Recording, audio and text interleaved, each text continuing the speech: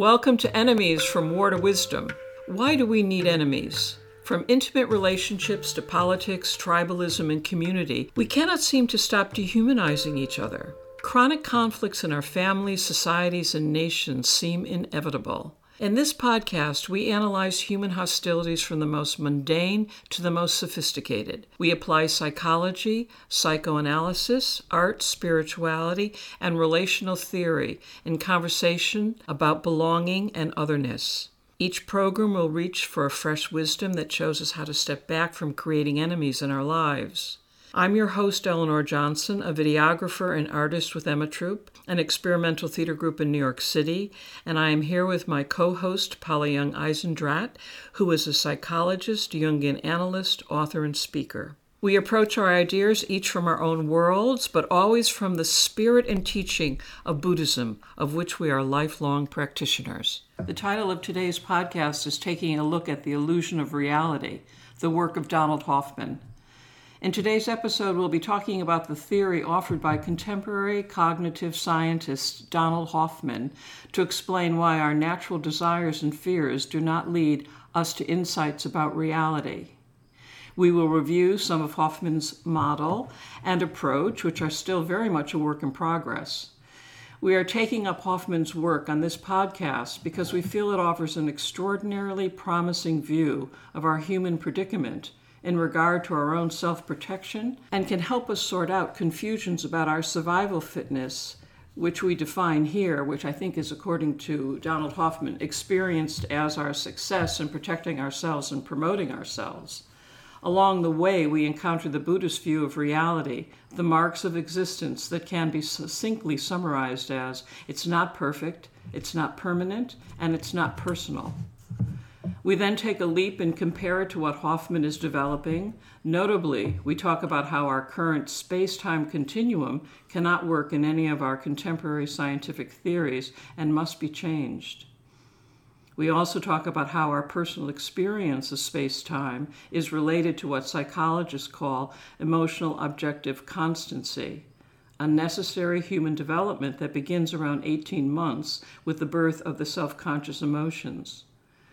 We hope this conversation opens up some new doors for thinking about why we currently embrace the notion that we have to put on our own oxygen mask before we put on another's. So, welcome, Polly, and today we have a very special guest, Polly's daughter, Amber Rickert, who's in from LA. And Polly, would you like to introduce the audience to Amber? Yes, I would, Eleanor. Amber Rickert is my very adult daughter, who is a clinical social worker. She also has a master's in public health, and she works as a therapist and also a director of outpatient mental health services in Los Angeles. And she's here with us today. This is during still the COVID kind of lockdown period, but we have been cozily at home together in Vermont, and she is here really just to sort of chime in and talk about how things look from her perspective. She's not an expert on Donald Hoffman, so welcome, Amber. Thank you so much. I'm happy to be here. It's really great to have you with us. So I know this is a deep dive for everybody. Yes. And since we first planned to do this interview, we had planned to put this interview out as a podcast before I actually interviewed Donald Hoffman. And now I have interviewed him, and actually my 3-part interview with him is available on my website at youngeisendrath.com. And it's available as the first interview in the series of interviews that I'm doing that are called Pay Attention. And these interviews are about truth in troubling times.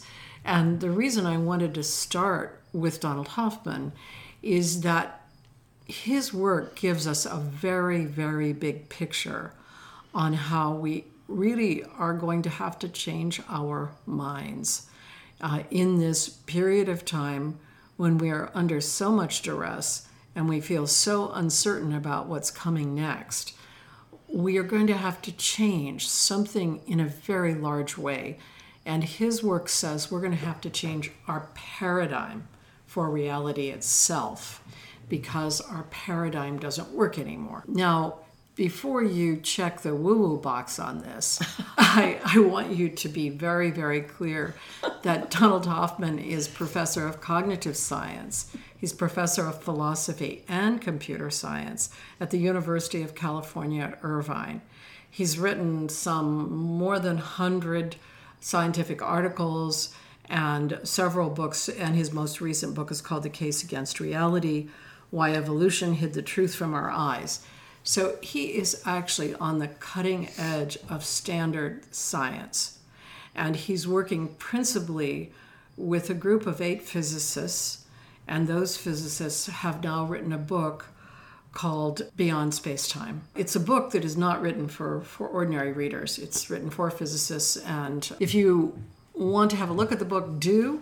But listen to the podcast with me and Donald Hoffman.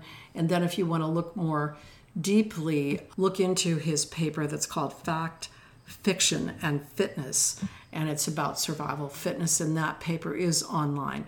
So as we dive into this, I just want you to pay attention to the fact that this is not just a standard, well-respected scientist, but this is a scientist who's been at the leading edge of understanding perception, particularly visual perception, and particularly in regard to advertising, of all things, because it is very important, visual perception in advertising. And so he is not on any woo-woo list at all. In fact, just the opposite. He is a well-respected and long-term accomplished straight-line scientist. So as we dive into what it is we want to talk about, I want to start out with survival fitness, because I think that leads to some spiritual insights as well as scientific insights that a lot of people would not be kind of bringing to the front of their mind on an ordinary basis, particularly during the COVID lockdown, where everybody's worried about their own survival and whether they're going to be able to be somehow protecting themselves against what they might regard as contagion or some sort of attack on their safety. So what Donald Hoffman has offered in this regard is something that I'm going to have to take a few minutes to break down, but I would like to hear from my colleagues, chime in at any point, ask questions. I know Hoffman's work pretty well, and I talked to him for 3 hours about it. But I want this to be conversational because the work is dense. It's difficult. I don't mean dense in the sense of like dense like a brick, but what I mean is that it's packed full of new insights. Complexity. Yeah, really complex. So, but I think starting to talk about protecting ourselves and promoting ourselves. Oftentimes you don't even combine those two things, protecting ourselves and promoting ourselves. And this whole notion of survival fitness, I think, is a very very interesting to unpack. Well, in this podcast, we've talked a lot, of course, about the Homo sapiens. Exactly. The Homo sapiens. Right. And Homo sapiens are group animals. They are very much tribal. They like to be in small social groups. In those groups, they do these two things automatically and instinctually. They promote themselves and they protect themselves. And that is built in. It's part of the design. We come equipped with this sense that we are inside of the body and that this body is essentially our ego, that this body somehow is our individuality, is our sense of self, and that we need to promote it in the group so that we can get the goodies for ourselves, and we need to protect it in the group so that we don't get overcome by others. So those two aspects are high right now because of the COVID thing, and people promote their own points of view really quickly. They protect themselves in the group. So we're going to then talk about how Donald Hoffman looks at survival fitness in relation to what he calls reality. So did you want to chime in? Well, I just wanted to ask a question about where the entry point for understanding some of this work might be. If you're someone that doesn't necessarily question that your reality is subjective, if you're just sort of living your life accepting that, the information that you receive is correct or what you are perceiving is actually reality? Can you even interface with this material? Because it seems to me that you at least have to have some sort of fundamental understanding that the world around you that is being created is not necessarily all that it seems from your own perception. And I think that with COVID, there's so much fear, they're afraid, and so that makes you even less likely to be curious about this. Right, exactly. Curiosity is at a real low at the Right. moment. It's like at a record low, Right. curiosity. Right. And curiosity is one of our primary emotions that really does allow us to contact reality. Right. So this is a really good question. It is a really good question, because you do, through all of the podcasts we've been doing, define all of these things, create the container for this deepening and this awareness that is often not heard. Well, it's just- hard to come it's by. yes, Yeah. it is. Yeah, it's hard to come by. But let me just answer you in two ways. Have you seen The Matrix? The first Matrix. Yeah. Tell me what you remember of the scene about the spoon. Well, it's all about whether the perception of the spoon is the actual spoon. Like whether or not you can move a spoon, bend a spoon, is the spoon the spoon? Right. And so that scene is illustrating that what you think is real, like this table is real, that it's not real in the way you think it is. Right. But most people think of that as a really, really good movie.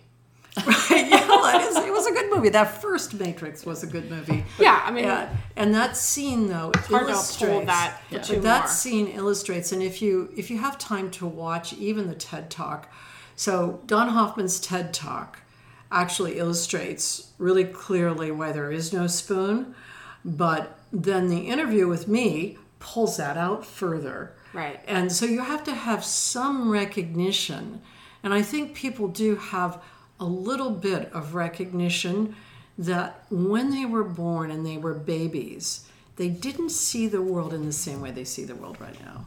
So I think most people know, in the beginning, I had a different feeling about the world. Things were different. Now that I'm adult, I think of it this way and that way, and this seems like everything's solid and nothing is magic and there's nothing outside of what I think is true, etc. But of course, there was a period of time when all of us had a different reality. And then the bigger question, and this is where, there are two other answers to your question. One is, if you know anything about quantum mechanics or subatomic physics, you know The average bear. well, it's probably not. Some people do. Some people read that stuff for fun. Believe me, I know there's some like the people 1%. who read it for fun. But so there are some people who know that we are at a crisis in regard to physics, that we cannot put together our different theories of the physical world and make them actually whole. We cannot make that whole anymore. So that's another window into this stuff. And the third window is spiritual practice. Sure. Like if you've done spiritual practice, you know some of this. Go ahead, Eleanor. I wanted to share this as the filmmakers of The Matrix, and one of the things they were so deeply, deeply proud of was the last sentence spoken at the end of the film by the great lady, and that is, "No one can see beyond a choice they don't understand," and I mean no one. Yeah. No one can see beyond a choice they that don't they don't understand. And in many ways, Polly, I feel that what you've been doing through the podcast and my being here with you has been trying to help people to understand more deeply the nature of life itself, and to offer that and to go as to just keep unpacking that and creating a whole new framework, a new lens to look at life. Basically, of course, the podcast is about human hostility. Exactly. So the organizing theme is, why do we protect ourselves? Right. Why do we fight wars? Right. Why do we get to polarization and conflict? Not just conflict, but polarization again and again and again. It is not by our choice. Well, I heard That's that when you said, I was not thinking of, linking up, protecting ourselves and promoting ourselves in the way that you framed it. I was not in that. I wasn't thinking that at all, but then it just falls right into this thing of enemies and out projecting, What's Homo sapiens? Yes. Whereas Yeah. Homo sapiens, we're designed in a certain way, and we produce then a certain world from that design. If we don't see the problems in that, we will just keep producing war again and again and again. We'll keep producing polarizations in our families again and again and again because it's part of the design. And that is connected to the fact that we're 99% unconscious. Exactly. And so then we're walking around automatically doing things to produce polarization, to protect ourselves and promote ourselves. And we're going through this particular dynamic over these eons of time. Well, until we become conscious of it. I think we are capable of more, but we aren't. There's the argument that we're not using all of our brains, however you want to, that the, cosmos is actually the human mind. There are a lot of arguments around what exactly human beings are here to do and be. I think that there's a lot more there that remains, unexplored. And that's part of what you're doing right now, is to unpack it and unlock it. We have been in the known human history this way, but I would argue that we don't have to keep being this way, and that it is in fact a choice, but that we need to be able to have the understanding that it's a choice that we need to actually make, as opposed to giving it to someone else to tell us. Well, the first thing that I would say, has to happen, and this is again where the work of Donald Hoffman comes in, is that we need to understand the predicament that we're in, or we need to understand the situation that we're in, and we have the capacity to do that. And in many of the podcasts we talk about, how we do have this capacity to study ourselves. Mm-hmm. We are the only species here that can back up and study itself, can change its action midstream, can ask the question, why did I do that? Can actually apologize. All of these things we can do, but we often don't use the skills that we have to understand reality. So before we get into Donald Hoffman's version of reality, I just want to go to the Buddhist version and say that when you practice a practice like Buddhism, or you practice some other spiritual practice that allows you to investigate your moment-to-moment reality, I don't mean here your ideas, I don't mean the concepts you've learned in language, and yet, you will call on your language, you will call on your concepts, but to truly investigate reality, you can see that the world that we're in, in Buddhism, we'd call this conventional reality, the world that we're in. Don Hoffman calls it space-time. That's perfectly okay to call it space-time or conventional reality. This reality is imperfect. You cannot perfect it. So you cannot be truly safe in this reality because there is no way to control it and keep safe. It's also impermanent. It's changing all of the time. Again, in the conventional reality, it's space-time also. Impermanence is the nature of the reality. And the third part is that it's impersonal. In other words, you are caught up in causes and conditions that you did not invent, that you don't like, that are not a part of your control. Now, that's part of what people have a problem, hard time understanding. Well, of course, they take it personally. They assume they've created their own lives. Right. They assume that they're in control of their lives. They assume they deserve everything they got, or they didn't deserve everything, or that other people have done something to them. So this reality, if you investigate it, you'll see that it is imperfect, and it's impermanent, and it's impersonal, and that's where you are. You are in that reality. Now, what do you do about that?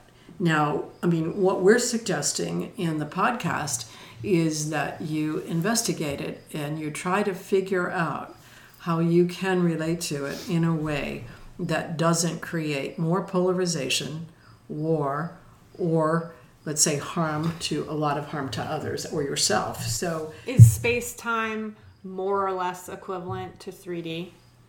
No. Can you make those space-time, comparisons?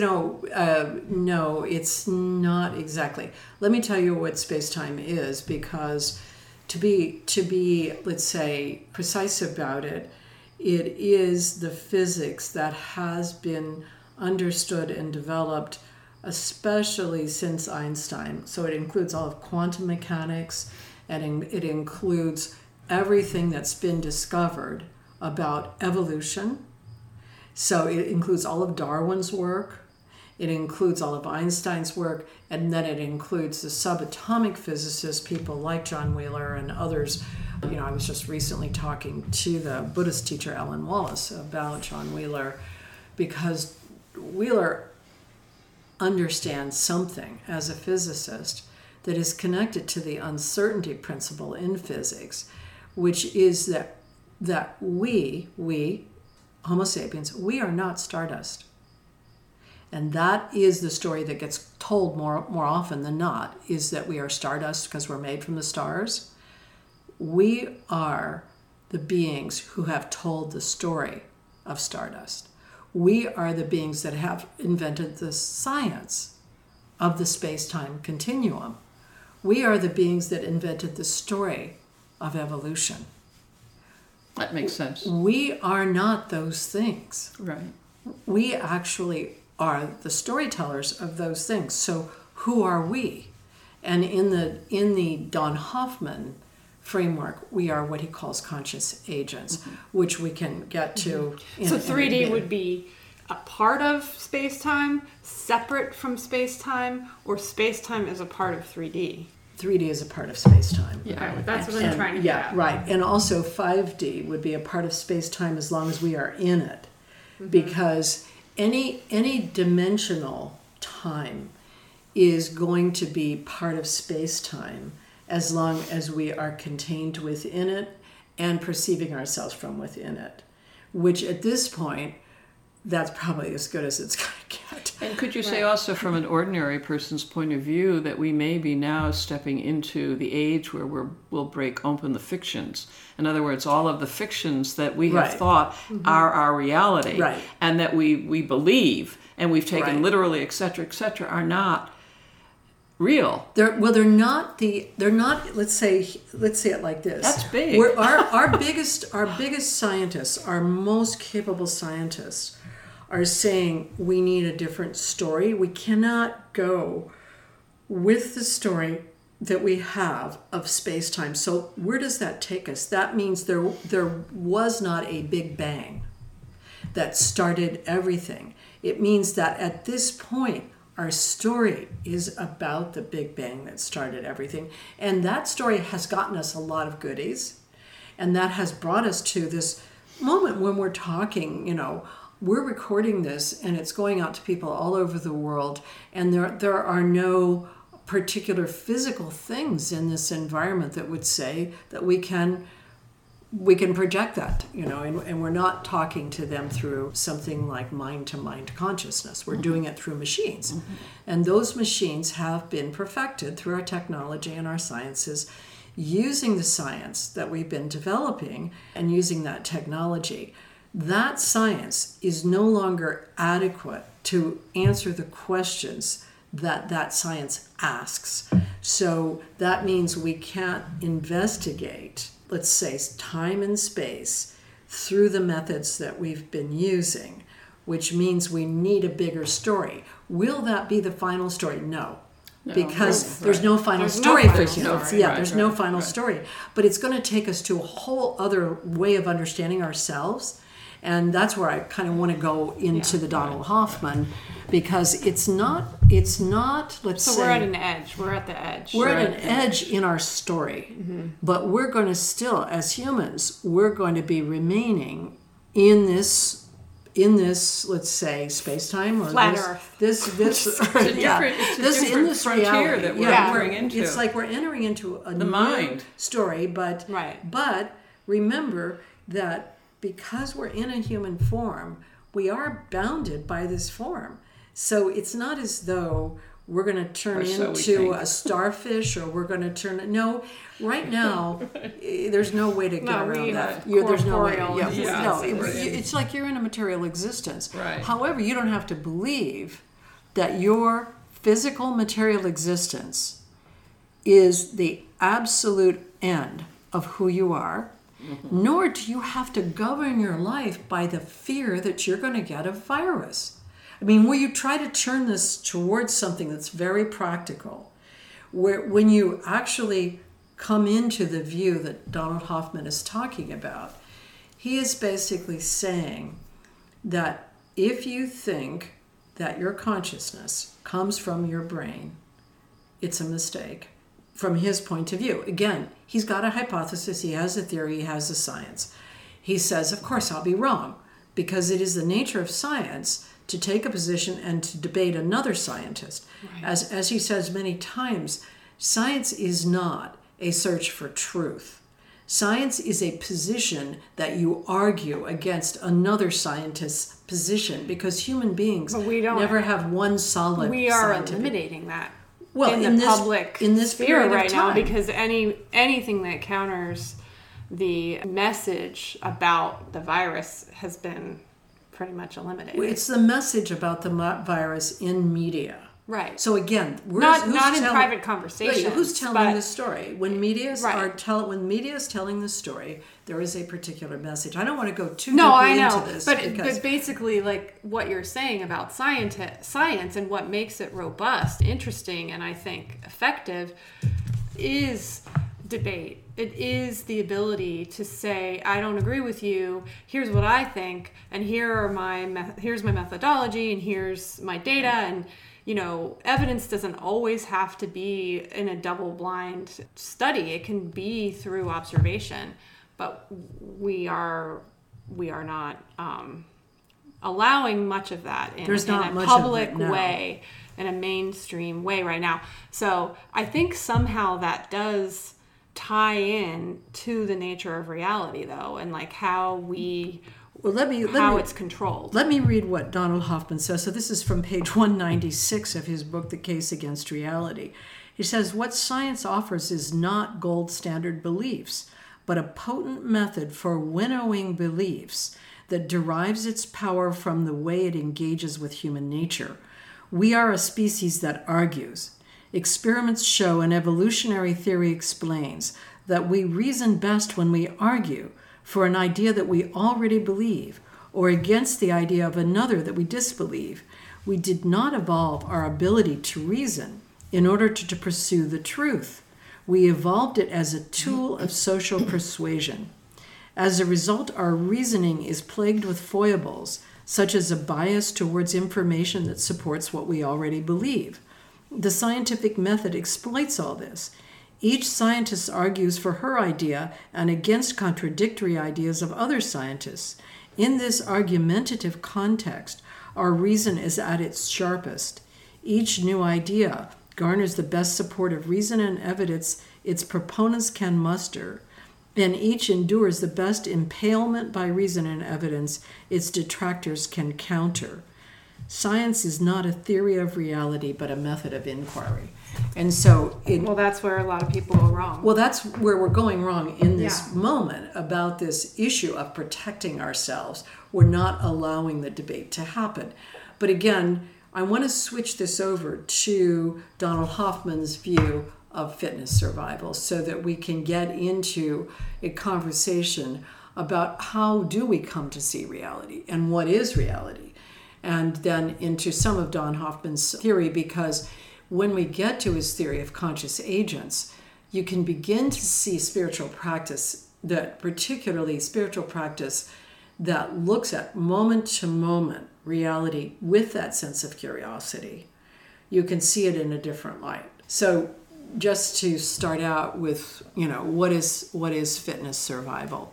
So what would you guys say about what you know about Darwin and a Darwinian point of view of fitness? What shows you in any species that there's been a survival fitness. Like, just think for a minute, you got it in, not even in graduate school, you heard it in high school. Well, survival. times. Yeah, survival. Survival. Fitness. And so, but who survive? I mean, how do species survive? Right. By evolving They produce. They reproduce, yes, Right. and then little tiny. Right. Well, I mean, I guess this is where the arguments could come in, but they evolve towards being able to survive in whatever environment that they're in. Yeah. And And a sign that they survived is that they've reproduced. is that they're having babies. They're having babies and they've gone on being here on Earth, right? Right.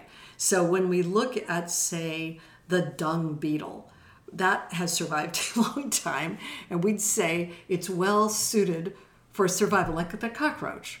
in The its cockroach. environment. Its In environment. its particular Well, and the environment. cockroach sort of shares our environment, Yeah. and the dung beetle Yeah, they does say too. that the cockroach will survive nuclear war. Right. And it has survived apparently from the dinosaurs. Yeah. I mean, so what? it's, Crocodiles? That's another one. That I think they birds. do. Ants. Yeah. Also, I think the ants have survived through. So many insects have, because they've gone under the earth. When Well, also being small is a certain advantage. a certain advantage. Certainly, it was not Being under the earth. under Yeah. the earth, and Being able to hide. right. And so, actually, in order to survive over time, you have to reproduce. And you have to protect yourself. And you have to be in some kind of in relationship to your environment that allows you to do that. Right. To protect Environment, yourself yes. and to reproduce. And then that's called fitness survival. And you can get into a lot of ways of applying this. You can apply fitness survival to ideas. Right. Ideas that have lasted a longer time and reproduced. You can apply it to Astrology. technology. You can astrology. Okay. All right. It's lasted a long time. Astrology and has lasted a reproduced, long yeah. time. Or you- Phrenology has not. Right. Or when you think when the land stopped producing and people had no food, and had no way of, starved to death. They couldn't, survival of the fitness was also dependent on the land being able to produce Well, food. it's always the environment Yeah. that you're in. Yeah. And so, again, Harari says that, one of the sort of, if you look from the point of view of survival fitness, what is one of the strongest organisms on Earth is wheat. Yes. Wheat reproduces lots of places. It Right. doesn't need much to survive, etc. right. So survival And corn, fitness really means that you adapt to your environment in a way that allows you to reproduce and allows you to continue over time. Now, what Donald Hoffman does is he's taken this idea of survival fitness and he's tested it with something called evolutionary game theory, which is entirely a computerized test, let's say. So evolutionary game theory, you've got a lot of the computer games that people get involved with, like the one that my grandson, he plays a lot. He plays Minecraft, but there's something like Grand Theft Auto. I don't know these computer games because I don't play them. But Destiny. But they all really have this survival fitness meme or mode in it. In other words, you want your little thing or your avatar to survive under the circumstances. So then there have been scientists that have studied through game theory how evolutionary theory works, and it becomes a good way to study evolutionary theory. And so it's a mathematical application of evolutionary theory. So Don Hoffman has tested through game theory the relationship between truth and fitness, survival fitness. And what he has found, and he's found it in a very robust way, is that there is no relationship. In other words, the more you become fit for your survival within the game, the less you are aware of what the game is. And so consequently, for example, you may have heard about the fact that in the chess playing computers, the computers that play chess are so good now that they're so good that there's no way a human being can play them. They can play each other, but the very best computer chess players are those computers that are designed simply to learn how to play better and better moves. They're no longer looking at the whole game. Right. Their algorithms are just combining all of the really good moves and then more and more of the good moves. And as that happens, they can no longer play the game of chess. So it's myopic. Yeah, it habituates. You could sort of see this almost visually. You get habituated into getting stuff for yourself and protecting yourself and just making your niche, your survival niche, work.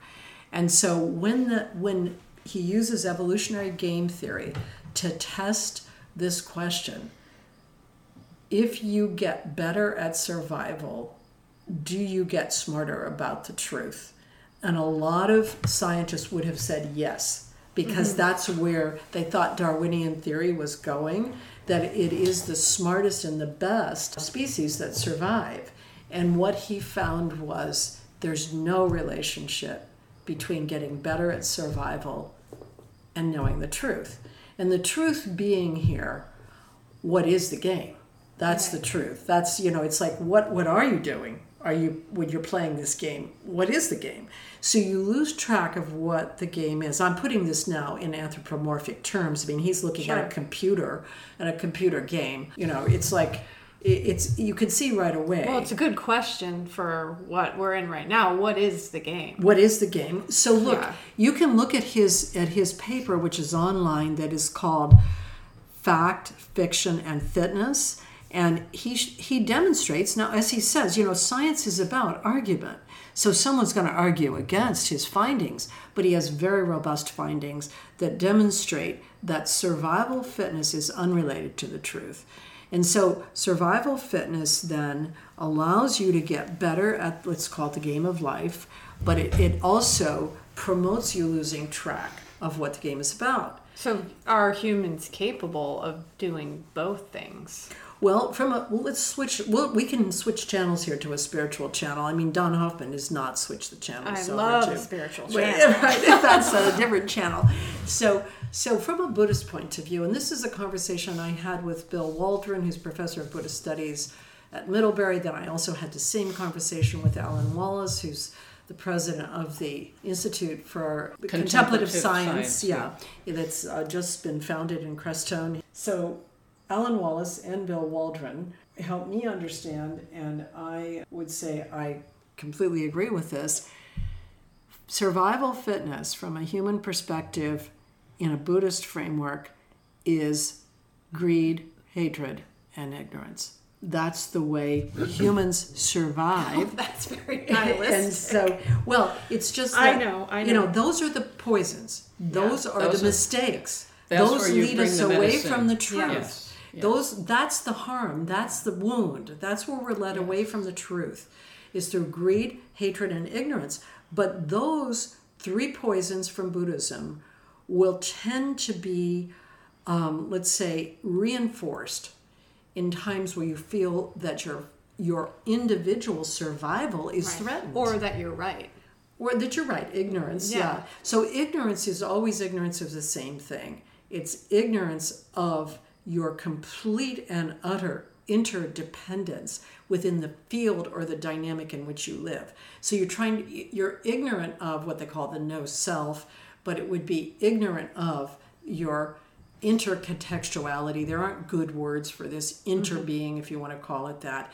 When you're ignorant of that, you protect what you regard as your body and your individuality. And you're trying to protect that against the environment. And that is ignorant, because you're always a part of the environment. You cannot do that.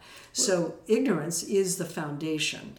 Or even now in mass mind, in popular culture, the whole notion that we're interdependent is much more, there's more awareness around that. There's more awareness, but it tends to be like this: I am interdependent with you, instead of I don't exist at all. I'm in a dynamic setup in which I am step by step always emerging, and always, because people actually don't often, they can talk about interdependence, they can talk about it's a beginning. Ecological and environmental things, but they don't then realize they have to argue with somebody who thinks differently than they do, because they're arising with those people, and in order to improve their own wisdom, they have to hear the other side. Right, and lay down the gun. They have to hear the other side.